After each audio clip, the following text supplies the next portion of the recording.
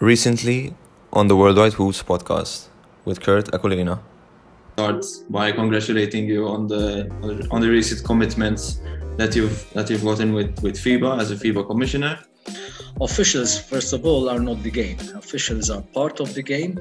An important part of the game, because after all, as you may know and everybody can also be aware of, without officials there will not be a game. However, it is bad if officials look at the game in a sense that one would think that officials are indispensable for the game. Especially today, when I started off way back in the 90s, internet technology was in its prehistory. Okay, we didn't have. I wish I had all the opportunities that today's young referees have, especially with technology, with all these videos and games and applications that you could use to review your own games.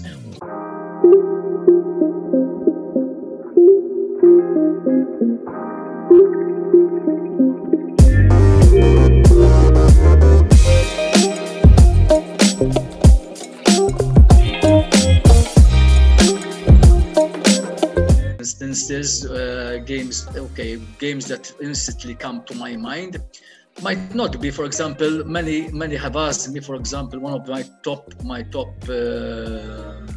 assignments were, for example, my 2 times in Eurobasket Women Championships. These are the top European Championships in 2011 in Poland, and also just last summer in France.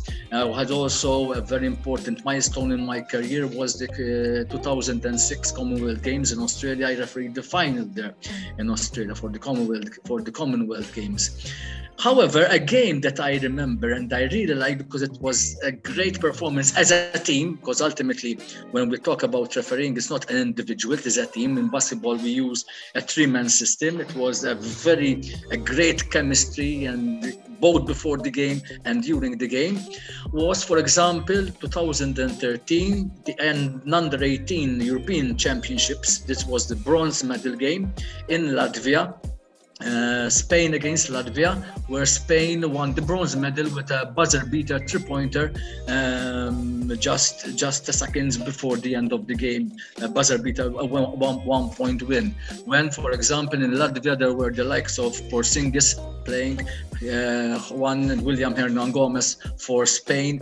It was not only these were under 18s, these were the crop, today's stars, okay, but it was also the chemistry going into the game. But then there are other games that you remember. For example, for sure I remember way back in my start of my career, the first time, for example, that I had an 9,000 persons in the gym packed arena, for example, in Turkey, being in the dressing room and hearing, you might football people might say, okay, 8,000, 9,000, 12,000, 15,000 is not that much compared to 70,000, 80,000 in a football stadium. But remember, talking about a basketball arena where it's much smaller.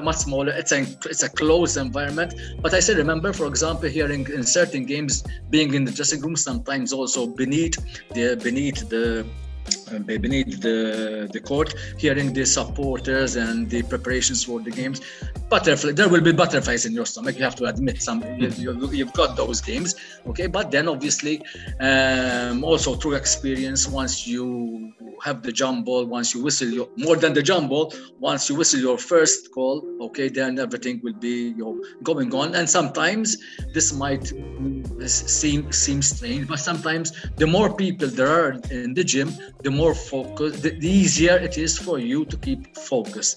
And the more empty the gym is, sometimes you start listening to yourself in the game, and sometimes it's boring, and maybe you are liable to make more mistakes when there are no people watching. But the more people, sometimes you are so immersed that you might think that I'm bluffing, but most of the time, you don't even hear the people, because you're so damn focused in the game, you're so focused on the 10 players that are on the court and on the sidelines, the benches, that you don't even hear the people and all that.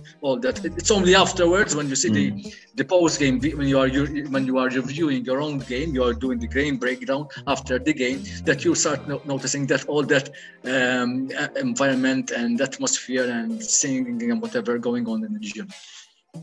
And you mentioned Porzingis, Hernan Gomez. Was there a specific player that stood out in your career who you'd say, wow, this is the best player I've ever left for? I've seen. I didn't have the opportunity to see hundreds of players, of top players, but talking about the top players that immediately you see, let's talk about young players first. Young players that I immediately saw and said he's going to be a star for sure.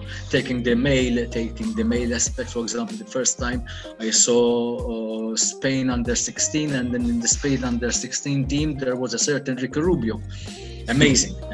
I still remember him playing against Russia, doing 51 points in the final of the championships. It was amazing. This was amazing stuff. We're talking about, if I'm not mistaken, could be 2005, 6 or 7. I can't remember the years exactly, but we're talking about that time. The first time, for example, I saw as an under 18 player, Luka Doncic. Okay, Luka Doncic play. You could see immediately that he's got amazing prowess. But for sure, the first player that made me work hard, I'm talking about top players, we mean top players, NBA players. The first player that made me work hard, I still remember, it was the year, I think, 99 or 2000, when I was refereeing a Courage game in Italy.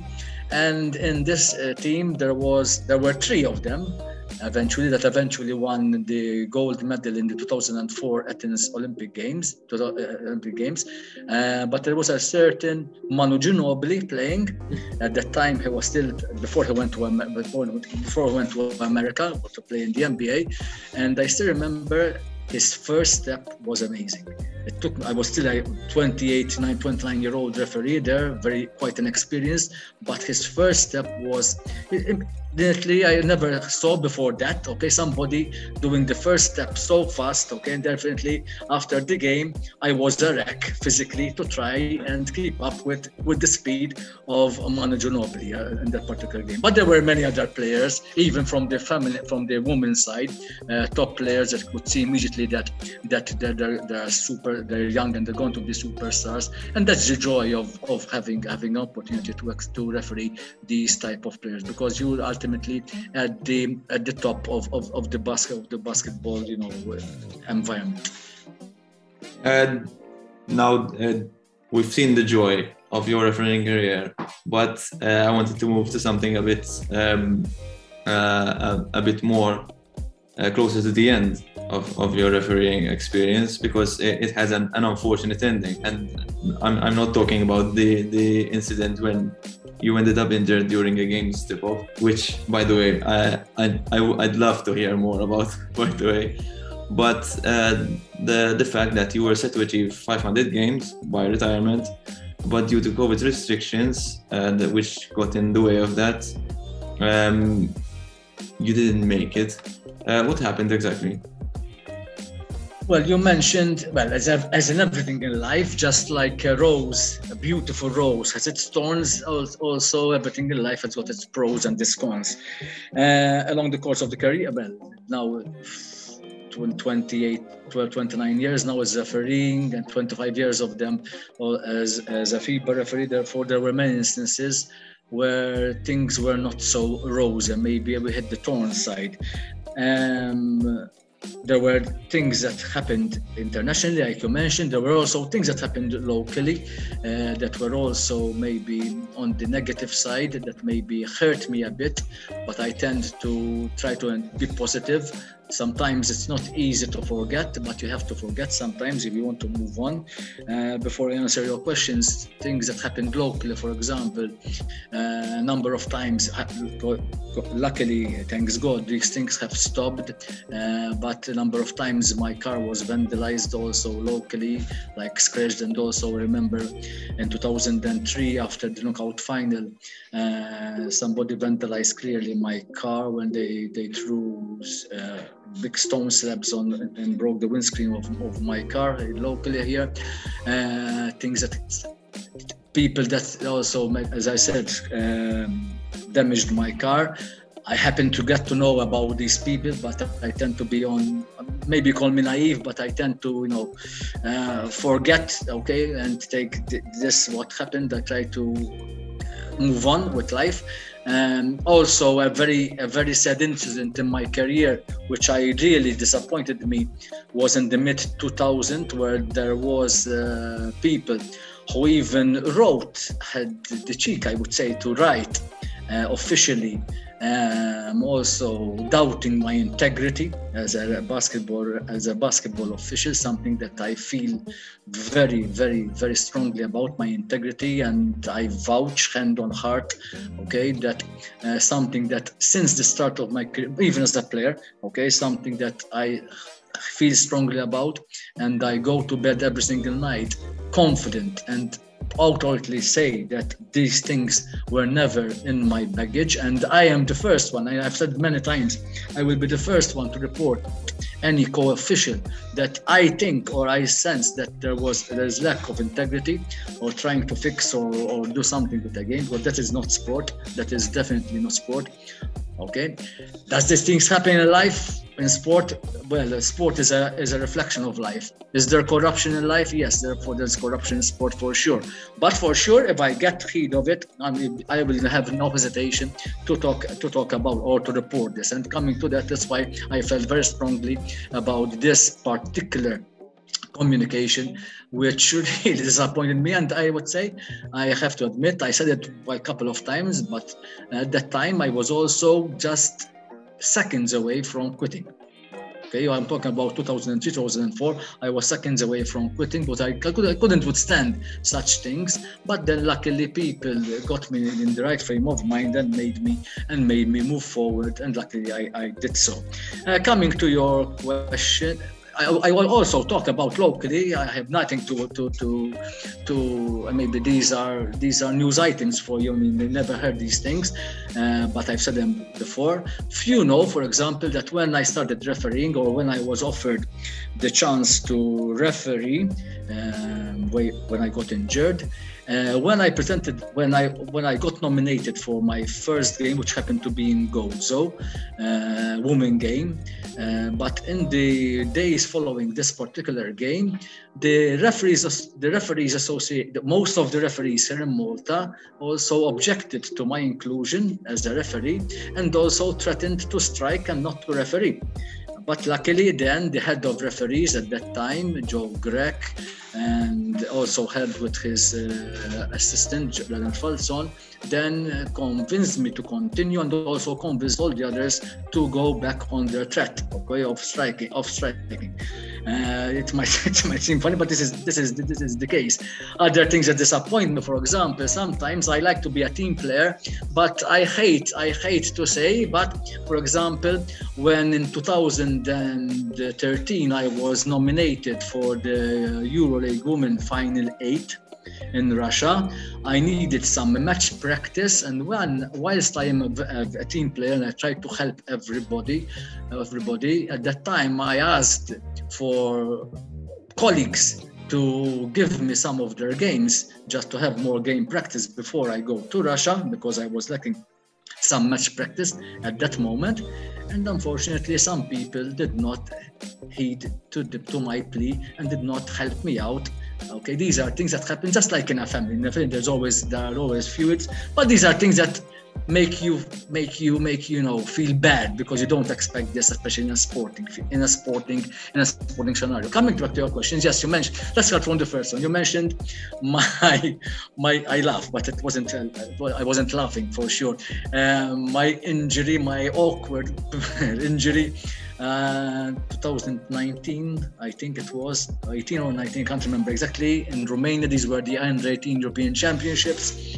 I still remember going up to toss the ball, Romania versus Belgium under 18.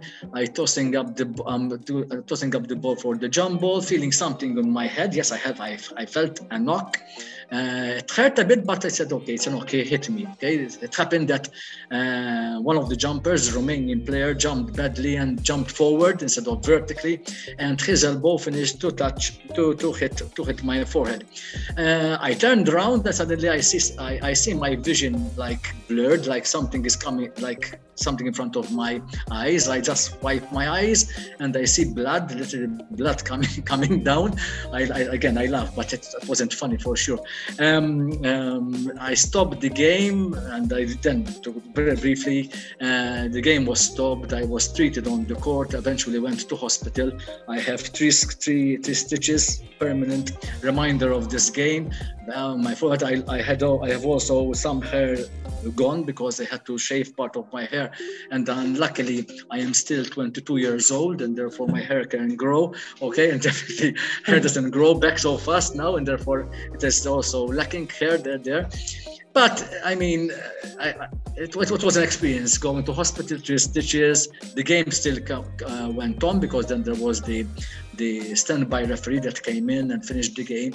And being who I am, I love the game. And 3 days later, I was back on the court refereeing. Okay, even though I was even offered the opportunity not to referee, but I returned back to refereeing in this particular championships. Coming to my recent adventure, let's call it this way.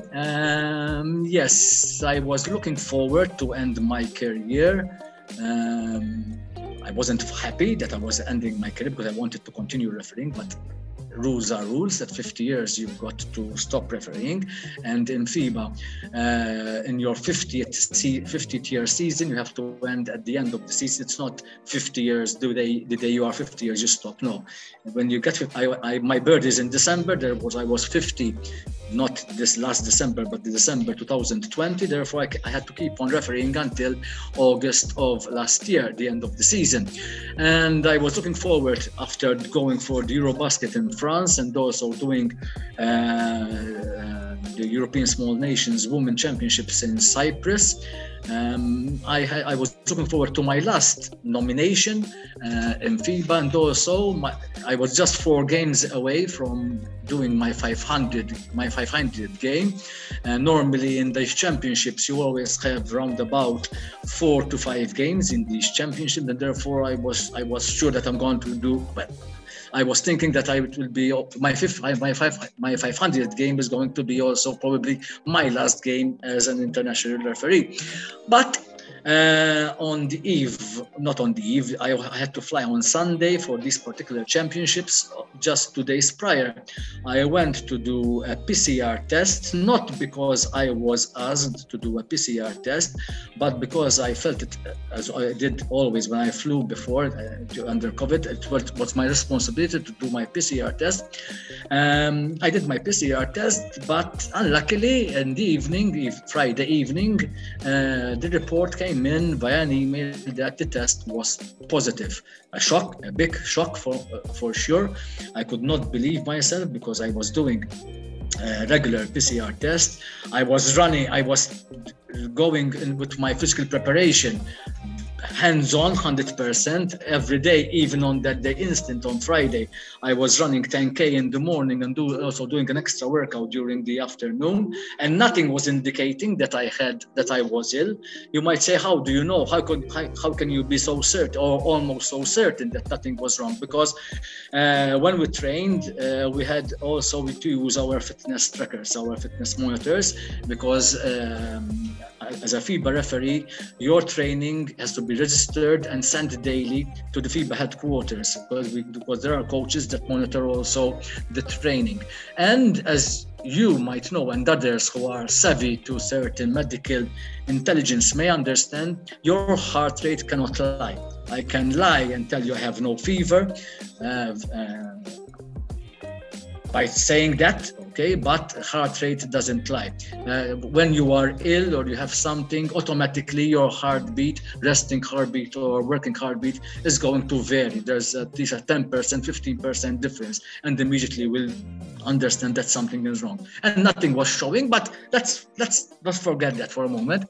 The result was positive. I had to accept that this was positive, but I felt that something was maybe not that correct, and I carried out five PCR tests 24 hours apart in the next 5 days. Therefore, I did tests on Saturday, on Sunday, on Monday, on Tuesday, and on Wednesday, and all these tests resulted negative. I know there are rules.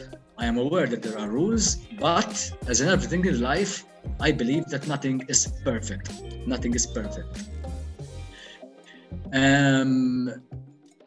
It could be that the test was a false positive. Although it was given to me that it's not possible, it is well known everywhere around that there's a small, but there is a small percentage that there could be a false positive test. Or else I could have been positive at the end of my, let's say, COVID illness, which means that you might have some remains not infectious, okay, of COVID. But the fact that you have not one, not two, and as you might be aware, today it's becoming now common trend in the sports world that once you get 2 negative tests, you are free. You are free from not infectious. Therefore, you can go out from quarantine. Certain sports, including basketball, have had this also. NBA introduced it only lately, but FIBA have had this also prior to this. Let alone five in a row, negative tests in a row. For sure, science proves this today clearly, that the probability of having not 2, but 3, but 4, but 5 negative tests, the chances are very, very, very, very, very, very, very small that you are infectious. And obviously, I had to cancel my tournament, the coming tournament that was supposed to be in Ireland, but because I have a good relation also with FIBA. FIBA offered me also, because they knew, and they knew how much it meant for me to finish my career, I mean, on a good note, they offered me to go to another tournament the week after. These were the last most tournaments in summer. There weren't another tournaments then after August, because once August finished, I'm out. And what I offered, I know there are rules, but sometimes you have to use common sense. You can't go, I spoke before, there are rules, but if you go black on white, you are literal, okay? I believe that in life, you cannot use a one-size-fits-all approach to everything, just like in everything, just like teaching, whatever. Okay, there are rules, and there's also common sense. And I didn't ask to be released from one quarantine immediately after my 5th test. I even offered that I do 3 more extra days in quarantine, knowing that after 5, clearly that 5 after 5 negative tests, your infection rate is at a minimum. And then I would have done 8 quarantine days instead of 14 with all these negative tests in hand. And I would go then for my next tournament, but also this permission was not granted. And obviously I wasn't happy, but I had to accept the decision. FIBA kept until the eve of the second tournament open the chance for me to fly. I really appreciate their help, because they really wanted me to help, even though the doctors from FIBA were telling me this is crazy, because it's clear that you are not infected, but whatever. I had to accept this, and I had to close off my career with the Cyprus tournament. Luckily, my last game happened to be also the final of that tournament. Therefore, at least I look at my last game as being the final, an important game in those championships. But then afterwards, okay, God closes one door, but he opens probably 2 or 3 more in life. And I'm lucky that afterwards in September, other doors opened. And luckily I have other responsibilities now in FIBA. Of course, nothing beats the fact that you are on the court refereeing. That is amazing. But the rules are there. 50 years, I have to do other responsibilities. At least I can keep on refereeing, at least locally, a different atmosphere, different level, but at least I can keep on doing my refereeing also locally. And now speaking about local and other commitments, you also act as an instructor for Everest, and you mentioned it even earlier on in the interview as well. And I want to talk about this because I find this very important. That even after the on the court instruction, you also take on a creative side by creating educational videos, even on YouTube, and the channel is going to be in the description of the video here as well. How did that come about, and what do you have in store for the new year?